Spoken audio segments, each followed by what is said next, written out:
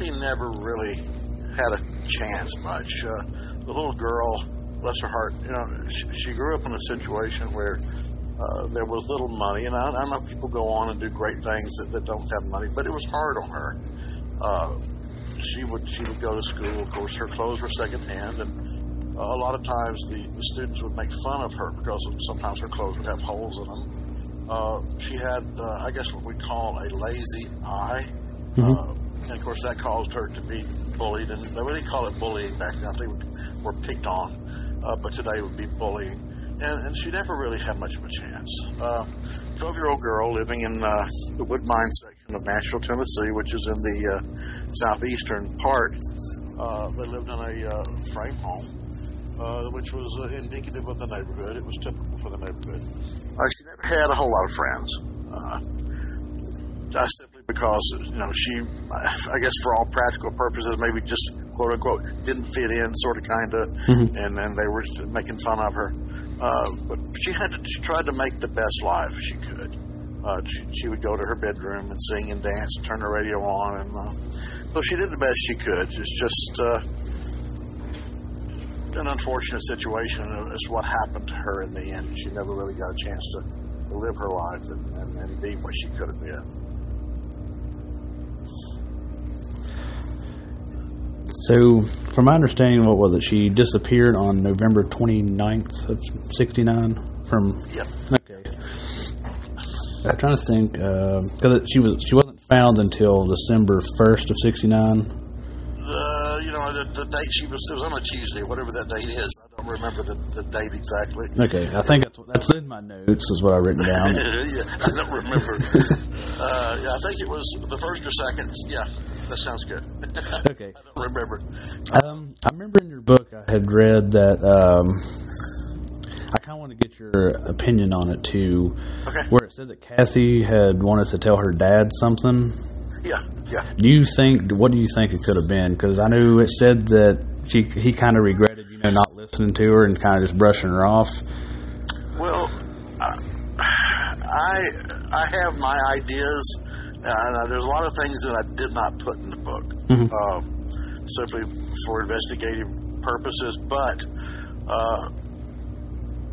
I forget which investigator. I don't know if it was Mickey Miller or Postiglione, or I don't remember which one it was of the investigators in Nashville.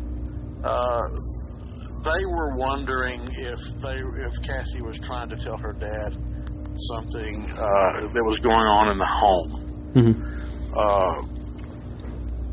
Because her stepdad, according to the information that I've received, was involved in some stuff he shouldn't have been. And it was pretty much common knowledge that Kathy didn't like Daryl being with her mom, and made it known. That made it quite well known that she didn't like that, even in front of Daryl, telling her mom that in front of Daryl. So I really don't know what it was, but it was something based on what I'm told, something pretty serious. The little girl was really wanting to tell him. So pretty much what your book would lead on for people to believe that, it wasn't like a light thing. It was something that she really wanted to tell him, that probably a bad incident or something that occurred. Yeah, that was the impression that everyone got, including her dad, before he passed.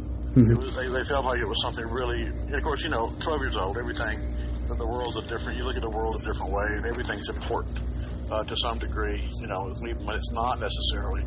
But several people felt like it was probably something that she was going to reveal that may have even led to her death. That was one of the investigators' opinions, was that what she was going to tell should have been told, and could have subsequently led to her demise. I was kind of wondering, because I had I was doing my own little research and stuff, what I could find, and so the roller place was 20 minutes from her house, correct? So she was going to go to, was it Krispy Kreme first, and then go to the... Well, that's the thinking, because I don't really know for sure what she was going to do first. But the consensus among, including me, was she would probably have gone to the Krispy Kreme first and then gone to the skating rink and finished her night out there instead of leaving the skating rink early and then going to grab a donut. So, that's the general. Of course, we don't know. Probably never know. That kind of leads into my other question about that. Because I know it had said that her mom, like this was her first time walking. And I read that I know you mentioned too in your book that her mom was going to pick her up when she was ready to leave, but something about her car, because I read something about her battery might have been dead in her car, is why it didn't run. Yeah, there was whatever, whether I saw also that it was the battery, but for whatever reason, her car was supposedly not working that night. So, maybe she was going to borrow somebody's car. I don't know. Which one thing I thought was interesting, like when she left at 7:45 p.m. Because she was seen by the fire department. Like she walked by their station. Yeah, she cut through the back. She walked down her street, which was Ludi Street, and then the fire department owned the property from Joyner back to Ludi Street. So what they could do is when the fire department answered a call, they could come in on Ludi Street, turn in the back of the fire department, and pull their fire engine ready in the fire department ready to come out on Joyner for the next call. Okay. So there was no backing up. So yeah, she cut through the fire department lot. Two firefighters saw her do that, and then she cut in an angle to go across Gamble's CB grocery store, where she went to the light, and that was the last time that. Well, I don't think that was the last time she was seen. I think that was the last time anybody's come forward saying they saw her. Okay, because what kind of threw me off was the time. Like, because I couldn't find anything. When did the roller place close for the night? I figured 10 maybe at the latest, 11. I think it was 10 o'clock.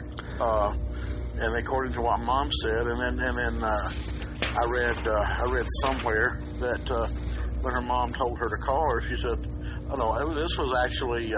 No, I didn't read that. This actually came from her mother in an interview. This actually came from her mom.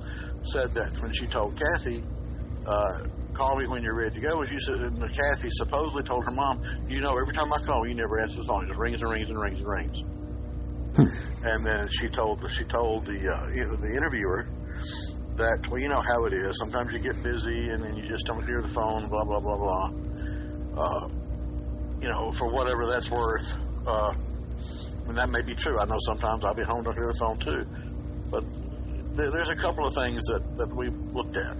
First of all, call me when you're ready to come home. Well, the car, according to her family member, the car wasn't working.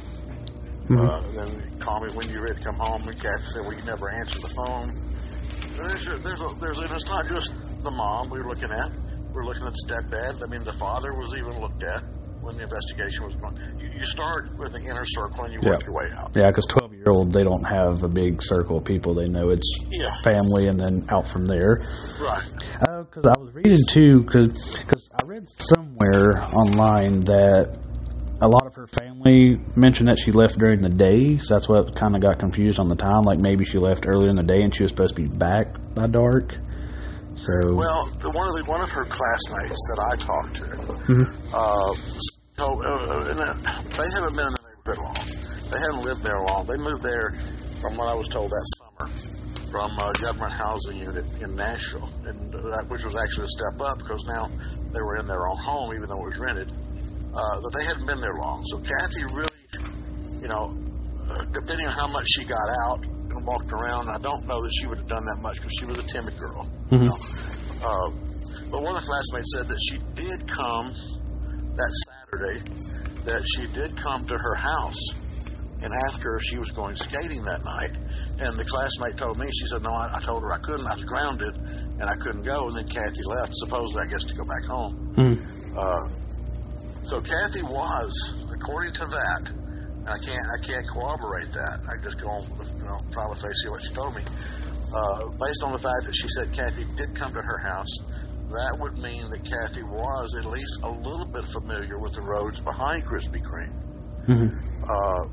But I still have a hard time thinking that Kathy cut across on McLean or down that alley because there were no street lights there. Even though she might have known the area, I just don't know that I could. Not that I have to. I just don't know that I see her doing that. Yeah. I think she probably took the route going down Nolensville Road and then made the right to Krispy, or we're going to the right to Krispy Kreme. But, we don't know that. I was reading, too, there's a podcast I actually listened to, I found, that covers this. I know one of the detectives had mentioned that they had got a report that she was seen in line at the rolling place, and that she looked nervous, and then he said, then one report said that didn't happen. I didn't know where the reports came from, but that was what he was saying. So, like, that kind of contradicted of somebody saying, yeah, she was there looking nervous, and that kind of, if you think she's looking nervous, something's going on that she's aware of that's going to happen, or something of that sort. According to Mom, according to the best information we have, Kathy didn't have money. Sometimes they didn't have enough food, from what I'm told. So Kathy had no money. The only money we were aware she had was the dollar, and the dollar bill was found in her pocket, her coat pocket. So I don't know. And then another one of the police officers said that heard the same thing you did, but then somebody else said no, she wasn't there. That might have been another night.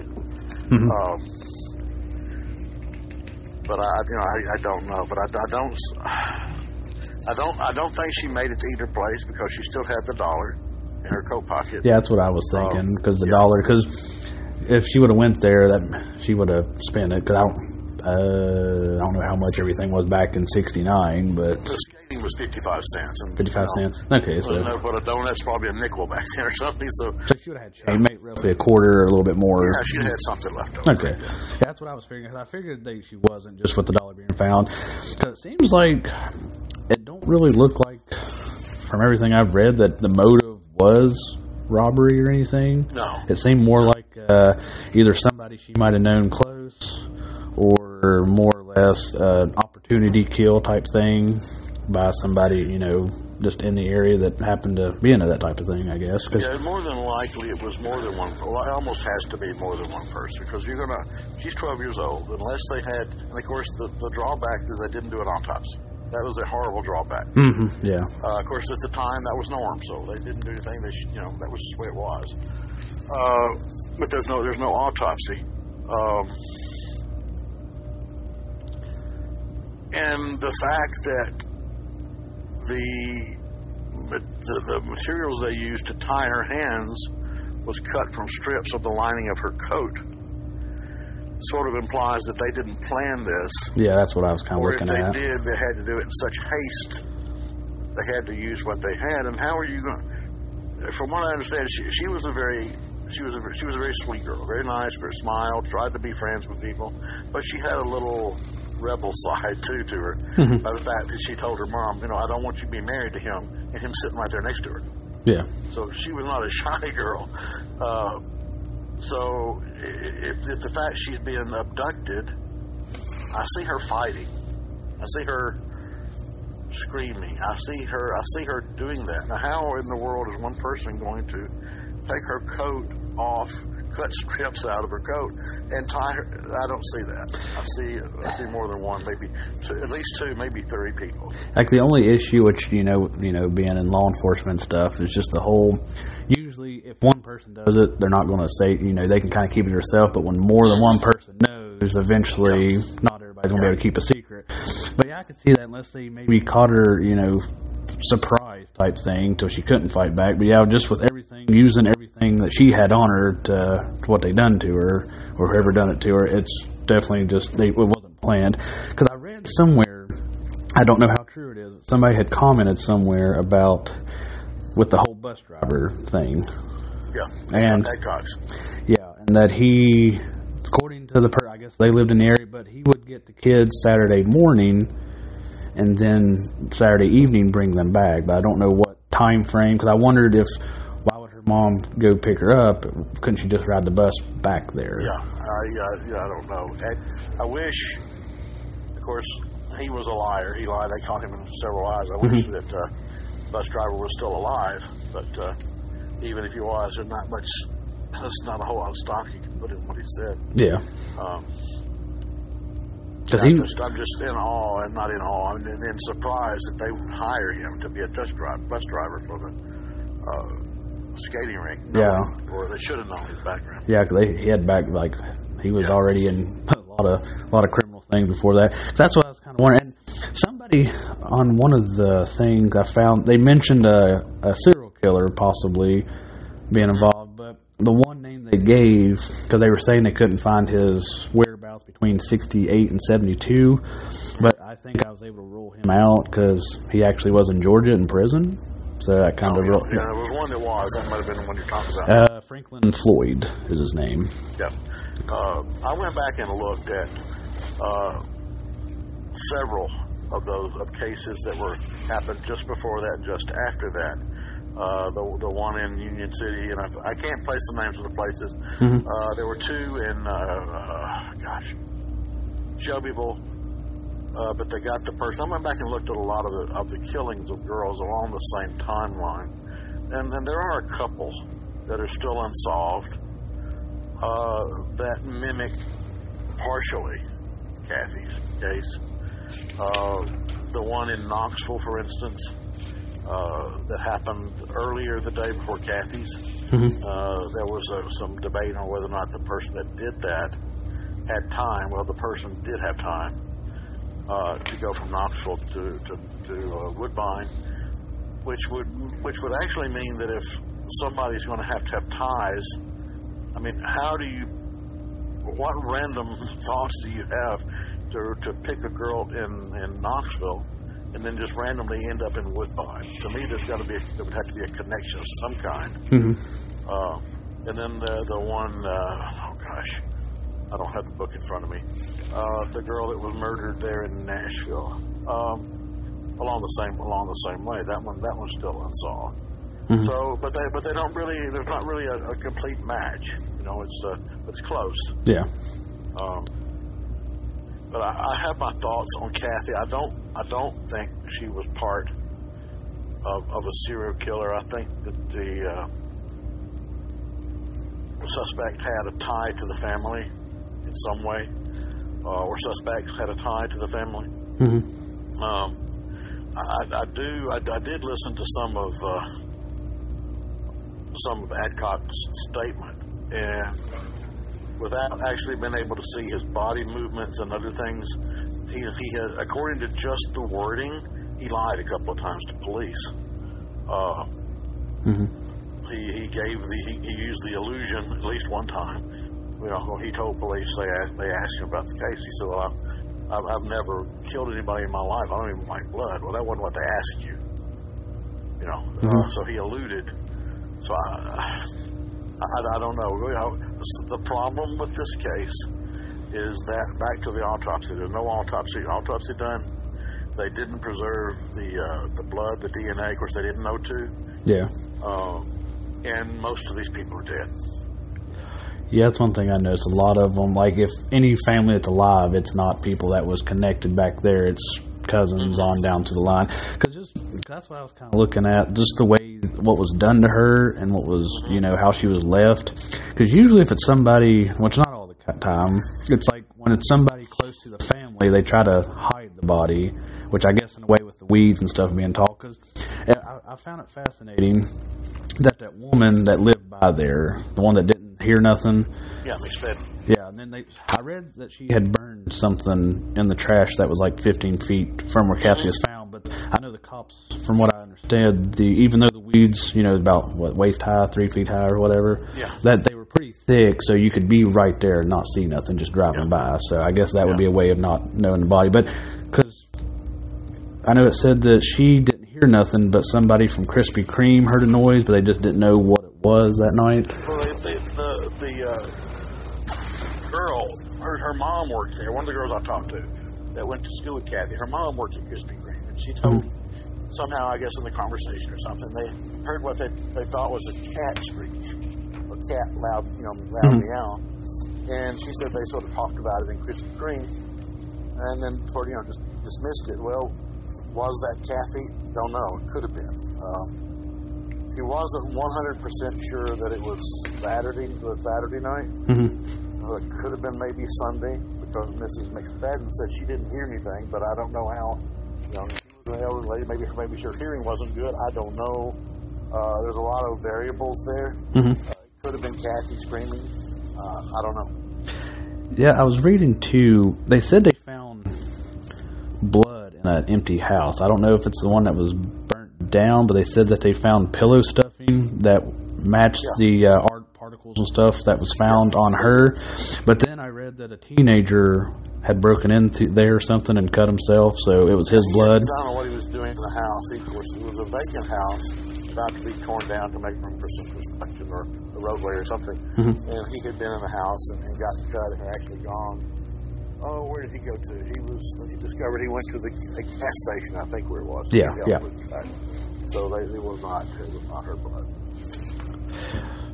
And I know they said, because I think actually on that podcast, I think is where I heard it at, that they didn't mention it for a long time, but then eventually came out about they found the other half of a sock, her sock that they had put in her throat, and that the knife and stuff, and it had been tossed, I guess like a kind of across the road or something where she was found, tossed up on a roof. And he said, because the way I understood, the front side you couldn't really get up on, but the back side was more lower, I guess. Yeah, and it was a sort of short building, I guess. Like, would they ever tested anything on that, or? Well, they took what happened with the DNA. They have, of course, the DNA was not. It's put in plastic bag. Mm-hmm. Rule number 1: you don't do that. Yeah. And it deteriorated. They have precious little blood remaining, if any at all. I don't know. They were actually going to check and see what they had now and do a check and see where they were. But when they first sent the blood in, when DNA became a thing, it required a lot more than it does now. So they sent in to the FBI lab in D.C. what they had. And the best they could do with it, it was not enough or it was not good quality. It deteriorated. All they were able to do with it is to say it was a male or female.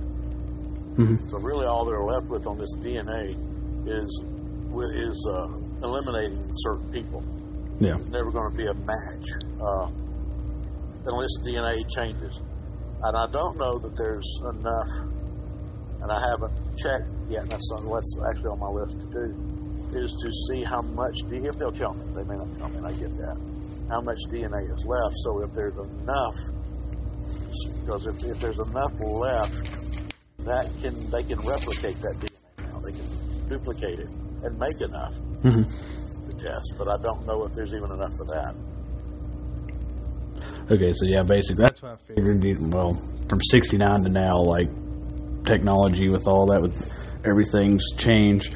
Because where they found the blood at, that's not because from my understanding, the shack or what was it, a shack that got burnt down that they found interest because it had the black substance that was found on her hands? That's what I gathered. It was like an old shed or garage or shack or something like that that wasn't supposedly across the street. So it wasn't connected with the house where the blood and stuff was found at?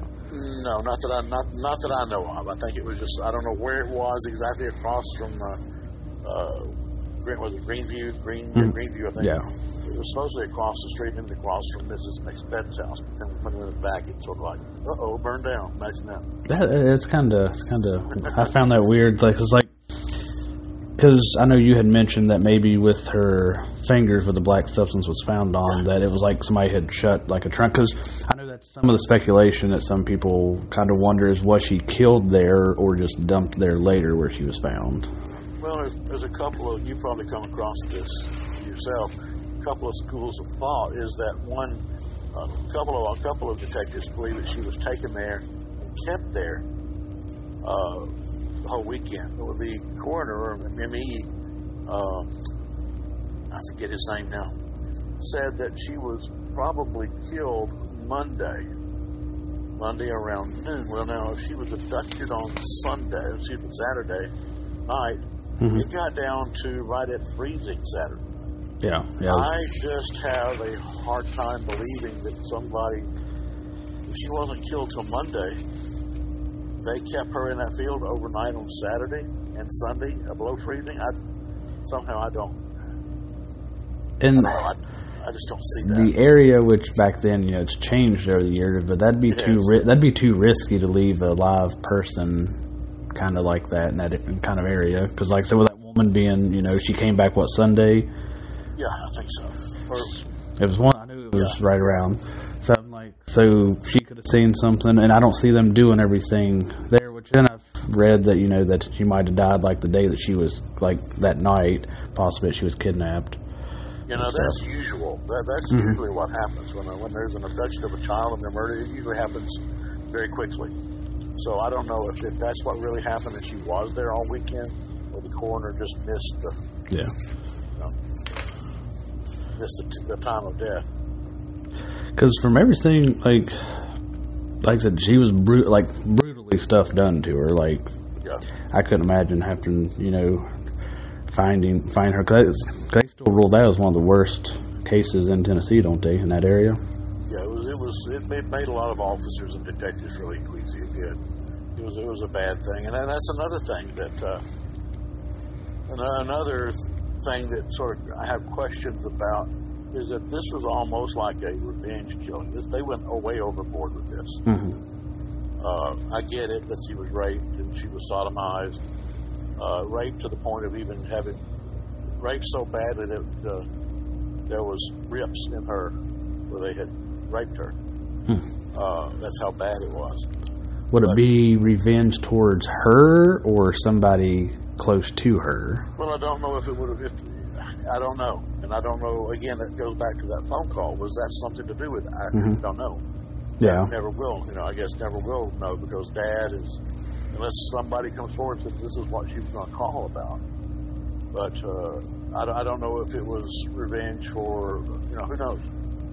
Or maybe it was just a mesoped, which is somebody that just doesn't like children, period. And they just randomly pick people, and they'll do things such as this. Yeah, she was by herself, late at night, opportunity, and no connection to her. They're, because nothing.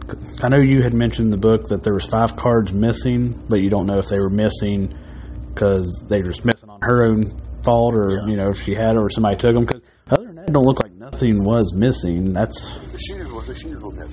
All her actual shoes that she had on. Her shoes were missing. Okay, so her skates were the ones that were found by her. Yeah, we found her skates, but not her shoes. Okay. Which is another interesting fact, because the girl that was murdered in Tennessee was also missing her shoes.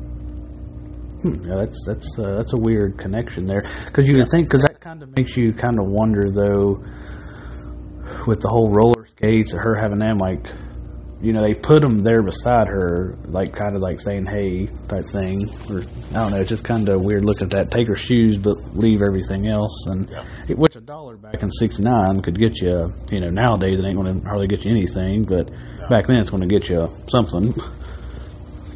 Yeah, $1 back then was pretty good stuff. Yeah, crap. $1 now don't really get you a pop, because pop I think's like $2 in most areas, if not more. But I read somewhere. Have you ever? I can't remember if it was the podcast that I listened to after I read your book, or it was on a website. If you listen to a podcast, it was probably Olivia Lenz. Is it Flat Rocks? Flat Rock, yeah, that's Olivia. Okay, something about, I can't remember where I was seeing it at, but something about a blue truck. But that's all I got. I don't know if I'm guessing they said a blue truck was seen in the area around that time that was unusual, but I don't know if it was that night, earlier that day, I don't know. I just had blue truck ? In my notes. I don't think there was anything else about it. Yeah, I think it was, but I didn't think it was significant, so I didn't do anything. On a side note, talking about the blue truck, I received a text message from an individual, I won't say the name, stating that there was this person, actually the person who told me, was walking down the street. He didn't say which one. There in the area, when this taxi cab approached him, the man got out and tried to get him, said, "Look, your mom told me to come pick you up." And the kid, he was overbearing, scared the kid. The kid backed up away from him. And he kept trying to get the kid in the taxi. When the woman that lived there came out and saw what was going on, the kid got behind her, and she told the guy, "You don't get out of here and leave him alone." No. leave him alone. I've already called the police. He ran to his taxi cab, took off. I know the taxi cab thing's been connected. I've read a lot with that because did her stepdad drive a taxi? He did. Okay. Taxi. Okay, because the Daryl. Okay, then because he would have been the one connected. Because I'm trying to think. Let me see my notes real quick. Who was the one that had the picture of her under the pillow? According to is what it did. According to the family member I talked to, Mm-hmm. an in-law rather, it was Daryl. Okay, so I wasn't sure if it was him or somebody else. Yeah, that's what I was told by the daughter-in-law. When did Kathy's mom get with him? Was it like raised her since she was little, or just a couple years? Did Kathy's mom get with Daryl? Yeah. Oh, Daryl was in Omaha, Nebraska up until let's see, trying to remember, 67, I think. He moved from Omaha, had a live-in or common law marriage there with a daughter, and left them. I think they used the word abandoned. Mm-hmm. He left them there and came to Nashville. So it was not long after. Supposedly she was walking from work. Don't know where she was working at, but supposedly she was walking either to or from work, and Daryl was driving a taxi, and he saw her and they were riding. That's where they met. So basically, he wasn't in Kathy's life very long, like 2 years max. Tops, yeah. So that would be kind of odd. Which even it's odd just to have a picture, anyways, under a pillow of a kid. Like you'd think you'd have it on a dresser or something. That just seems like you're being sneaky with it. Yeah. Now, of course, I'm not going to ever corroborate that. That's just what she said. So I have no reason to doubt what she said. But I'll always like to try to corroborate where I can. Mm-hmm. Yeah, when things connect, it helps line things up for sure. I read somewhere, I can't remember, I don't know if it was found in the house or not, but it might have been found that house, that there was clothes from a man considered a good suspect, but supposedly it had blood and other stains on it. Do you know, was that? That was, I want to think that was Adcock. Okay. I think that's, yeah, I know what you're talking about. I think it was Adcock. I think. Okay. I wouldn't swear to court on that, but I think that's who that belonged to. Okay, I wasn't sure because it didn't really say, and I was like, well, I assume because he was a good suspect for a long time. And I remember reading an article, I want to say from the 90s maybe, where one of the detectives said they didn't really list him as a suspect anymore, but there was another good suspect they had, and like he was still, I don't know if he's still alive today, but back then he was still living, and like they would like say, hey, we're still working the case, stuff like that, and I guess he would like smile and wave at him and stuff when he seen him. Yeah, that one is dead. Okay, he did die. Okay, yeah, that was dead. Was that Daryl or another individual? That was Daryl. That was Daryl. Because I read too, there was another, I don't know if he was a suspect or just mentioned, but he was arrested in 72. It was a Jackie Rose that he had left town shortly after, and that he was a carnival worker, and said he was that was Bobby or Bob or William, what you call it. That was he left the area after he caught Kathy's mom with Daryl. That was her dad. That was Kathy's biological dad. Oh, okay. So he was okay. Yeah. Okay. He ended up leaving there, went to Clarksville, stayed there. He was in Clarksville when Kathy called him that Saturday, wanted to talk to him. Mm-hmm. Then he ended up working for, he got remarried. That girl, the Rose girl, he got remarried. Settled in, ended up with a job, I think, with the, don't quote me on this, I think with the utility company. Mm-hmm. And ended up living a pretty comfortable life after that. Okay. He died. So basically, your major two suspects is stepdad and the Alcocks. Yeah. Has there been any other strong suspects, or is this really just them two that's stuck over the years? Well, I have. I have at least one more suspect that And in doing this, when I started my investigation, and I've told several people this, but back in the 90s, back in the 60s, like maybe the late or the 50s, even the 60s, up until maybe the mid 70s, the mentality and the culture of, I guess, society for the most part in general was, we don't talk about those things. That's not a topic around the kitchen table. We don't mention it for the kids. It's hush hush under the carpet. But while I started doing this investigation, I have had, I guess, four people come to me and tell me in different ways, say, I have never told anybody this, but because they were the era back in the 60s when this stuff happened. They kept their mouth shut. They didn't tell the police. They didn't tell even their parents. I've uncovered 3 rapes that happened back then that were never reported, because people are now coming forward and saying, this happened to me. 2 of the rapes was committed by the same person. I mean, I have the name of the suspects on all 3. But 2 of the rapes were done by one person who was hanging out in the area, lives in close proximity to the area, and walked everywhere he went. Were the 2 that he connected with, were they similar to Kathy's age or right around the age? Yes. Okay, so kind of been like Kathy's went kind of maybe more haywire, maybe? Yeah, I don't know. Yeah, possible. And then there was another one that was committed by another person. This person dead also. That was lured to a field by the high school. And she was raped there and told that if she had told anybody, he was going to do to her what he did to Kathy. Of course, that doesn't prove anything. He could just be walking on the coattails of that murder to get the person quiet. Yeah, I remember reading, because you had written that in your book, didn't you?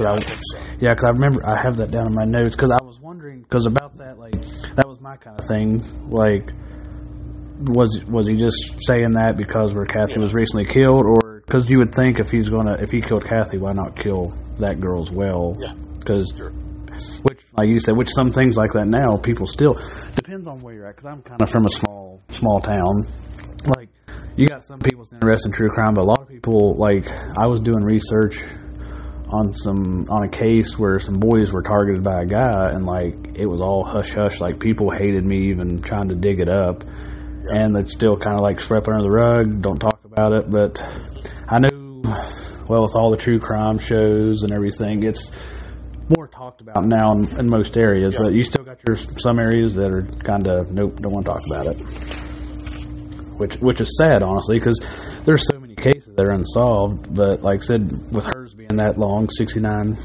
that's 51 years ago. That's a lot. Like you said, a lot of the people that were important figures back then have passed on, and there's no way of possibly even getting it solved unless somebody says, hey, this is what happened, or if the DNA they can eventually use with technology when it gets better or something and prove out who done it. It's a strange case. It really is. Yeah. And there's no lack of suspects. There's many suspects. It's just finding the one and hoping. Well, one, because I think there's at least 2. I just believe there's at least 2 of them. So I would like to think that one of them is still alive. But I don't know. I don't know yet. Because I know it's kind of like the thing with Kathy. They were saying if she did go with somebody, it would have been somebody she knew. Because with her not talking, which, that's still today, don't talk to strangers if you don't know them. But back then, a lot of people still played that, hey, like you said with the taxi driver, like your mom or something, or your dad's this, they need you and I'll take you to them. That worked more back then than it does now. It still does here and there, but most people's like, well, wait a minute. So it's just overall, like, it's one of those cases, like you said, there's so many suspects, and there's a lot of good suspects in it, but it seems like they just don't have all the ducks lined in a row type thing to fully prove. there were people coming. So what I'm told, there were people coming in and out of the house. That were probably not of the best character. Down several blocks away from their house was a convenience store. And I was told that a lot of not some of the best characters used to hang out there and drink beer. She was just exposed to a lot of things, and bless her heart, there could have been suspects in the store. I don't know. There's no loss. Even something else I looked at that I put in my book. Krispy Kreme was new when she was murdered. Krispy Kreme hadn't been there, I think, but a few months. And I don't know, when you have train riders or hobos, or whatever you want to call them, they communicate pretty well from point A to point B. And you've got a major rail yard. I think it's called the Radnor Yard. There in Nashville, major railroad yard. And Nashville's a big town. They had connections on the railroad to just about anywhere in the country you want to go. So you got people coming in there, and it's cold outside. And they hop off the train, and they're going to stay a day or whatever. Well, there's a Krispy Kreme 1,700 feet, I think it is, from the trail yard, with the rail yard. Go there and have yourself a donut. Could a drifter have done it? Probably. And if so, that makes it even harder because no connection at all to the town besides that time he stopped there. So when they have as best they can, they communicate with each other. When there's a new donut shop, they're cheap. You can eat a bunch of those, get you some coffee. Coffee's cheap. Hey, you go to Nashville, there's a Krispy Kreme, right? Go down there and get yourself 50 cents, have a cup of coffee and a couple of donuts. I could see a drifter possibly, like I said, just because how she was kind of it was a secluded area, but then again, it kind of wasn't. So that could be there's no connection, leave her there, don't have to worry about covering her body up. I can jump back on the train, no connections, nobody's going to see nothing. So it's. Which do you think can Hopeville will ever be solved? And I agree with Lieutenant Taylor. If the crime scene had been processed like we process it today, it would have been solved right away. I don't know what evidence is available. We got the DNA. The DNA, though, at least what I know right now, the DNA is going to the technology is going to have to advance. Like it has on a lot of these cases. It's going to have to advance farther. I talked to a friend of mine, who's a DNA expert in Los Angeles, and we talked at length about it. It's just not there yet with what they have as far as DNA of what I know they have. Because, again, they're holding back. They're holding back some of the stuff, as they always do in any case. Oh, yeah. So that when they find somebody, they're going to have to know. Nobody else is going to know this information. They're going to have to know it. So they say, okay, you know something nobody else knows. So, yeah. You got a lot of false confessions where people's trying to get their 15-minute of fame, saying, "Hey, I killed him," and then there's no connection at all to the case. Like I know, like Henry Lee Lucas, for an example. Look at all the cases he admitted to, and he's basically getting a free ride to all these places. And he was being fed the story. I was for confessing to everything. Yeah, which with his situation, of course, he's going to confess. Like I said, he gets free ride to this state, and he can be like, "Yep, that's where I put her at," because they brought him there, so he can just agree with what they say and gets whatever he wants out of it. It's coffee and a meal. Yep. Just ride out of town. Yeah. And don't have to sit in jail or prison. Just sitting there, you out joyriding. They confessed. It was 1 month. It was during 1 month they confessed. No, let me back up. They confessed to so many murders in a 1 month, one calendar month period. I forget what year it was, but they confessed to so many murders that happened during that month. They would have had to have traveled 11,000 miles to have done all of that. No way. There's actually where I'm from, where you got. I live in between, Huntington and Charleston, but in Huntington there was a cop murdered. I can't remember the exact year. Well, I think they ruled it as a suicide, if I'm not mistaken. But I want to say that it's been a while since I read up on the case, but he went and got lunched, went to, a museum place. I don't know if that was there back then, but kind of just pulled off to the side, was eating his lunch, and I guess he only ate part of his burger, but he was shot with a gun, but I think he was handcuffed too. That's why I don't kind of see suicide, but Henry Lee Lucas confessed to that back then. So whether he did it or not, I don't know, but that was one case that he kind of connects here to. So they confessed, or he confessed, and he recanted, then he confessed, then he recanted to murdering Adam Walsh. Well, they finally decided, the official version is that Otis Toole murdered Adam Walsh. Yeah. Well, I don't know. But I know that they confessed to everything, he recanted, and at some point, I'm sort of, I don't know, I'm sort of leaning that Otis Toole did not murder. Oh, there's some theories that Jeffrey Dahmer possibly. Yeah, and Jeffrey Dahmer was there. But I don't know. Yeah, there will be, but it's, I don't know. I don't have the evidence. I've not looked at the police file. Now it comes with some. I have actually talked to some of the people that were in the mall that day.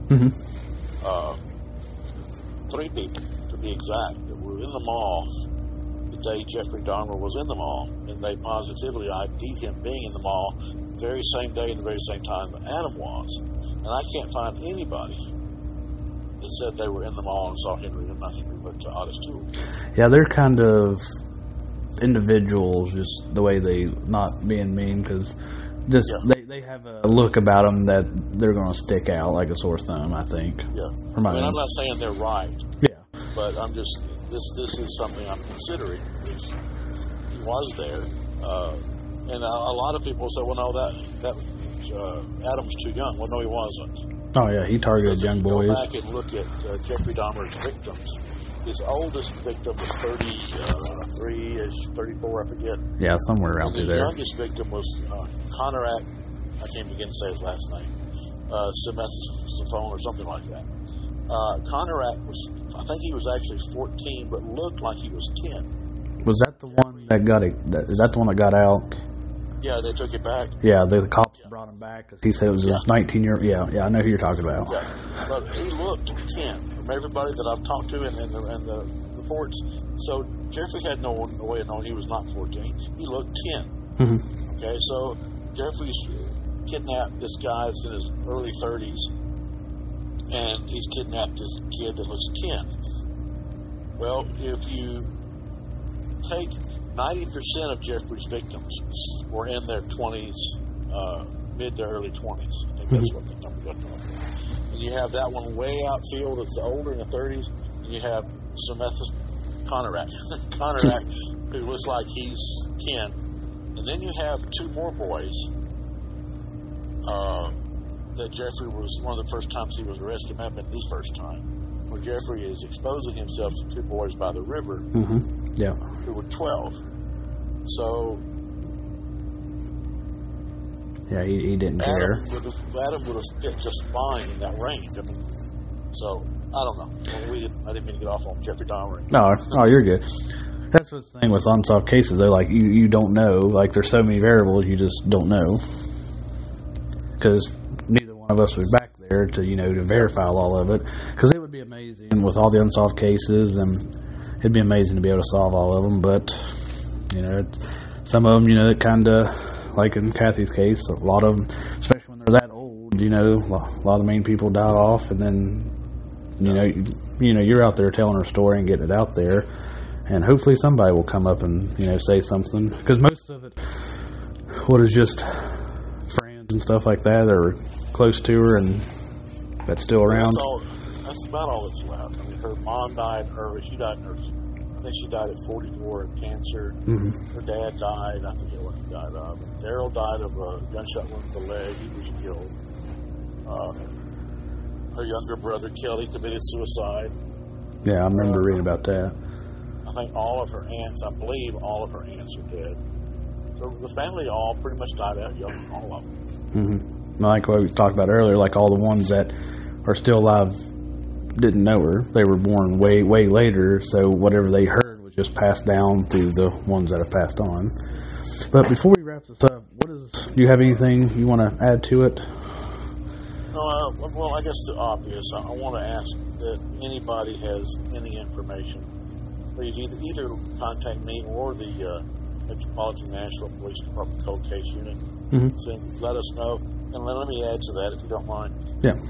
If you have information, and this has happened so many times, somebody would have seen something or heard something or knows something, and they may think it's very, very small, very trivial. It's not really important, or they think we already know that. Well, we don't know. Let us know. Even if it's trivial. So many times I've seen cases, so many times, that somebody would finally come forward and say, well, you probably already know this, or this is not important, but you wanted me to tell you. And that's exactly what we needed to tie the case together and close it. So no matter how insignificant you may think it is, or how unimportant, or maybe you think we probably already know it, reach out to us and let us know. Which, like what you said, they don't always release, the investigators don't always release the information they have, but that one little thing could connect the information they haven't released. Exactly. So, yeah, I completely understand. So, yeah, anything, any tidbit, doesn't matter how small somebody thinks. One quick thing, a true story. I was working a case one time, and a lady come forward. She said, well, you told us, she said, I'm sort of embarrassed about even doing this, but you told us if we know something to let you know. And she said, I was able to get a partial tag number. I don't have a whole tag number, so it's probably not going to do you any good. I said, oh my goodness. What do you have? And it was just the first 3 digits, or 3 numbers and letters. Mm-hmm, yeah. But we can take even one number or one letter helps us narrow it down. But when we were able to take those 3 and pull a list of all the vehicles that had those 3 in sequence, and then go down through there and look for make and model, we were able to find out who it was just by 3 numbers on a tag. So even if you think it's insignificant, let us decide. Let us do that. But tell us what you have or what you know. You may hold the information we need to close it. Yep, I completely agree. That little thing could open up basically set a bomb off and open the whole case up. Right.